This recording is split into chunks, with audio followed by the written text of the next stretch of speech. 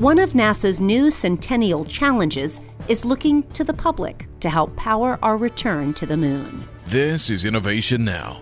NASA plans to return to the moon using innovative technologies to explore more of the lunar surface than ever before. But Artemis astronauts will need lunar surface systems that can deliver continuous, reliable power to support human habitation.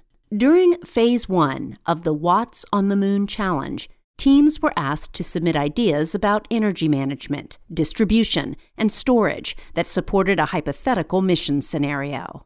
7 winners were awarded $500,000 for their innovative ideas. Now, those teams and any new ones who would like to compete are invited to develop working models for Phase 2.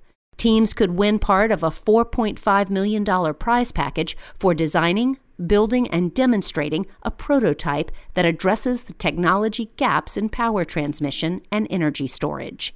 Challenges like Watts on the Moon use the creativity of industry, academia, and the private sector to help NASA develop energy solutions that can not only be used in space, but will have important applications here on Earth. For Innovation Now, I'm Jennifer Pulley.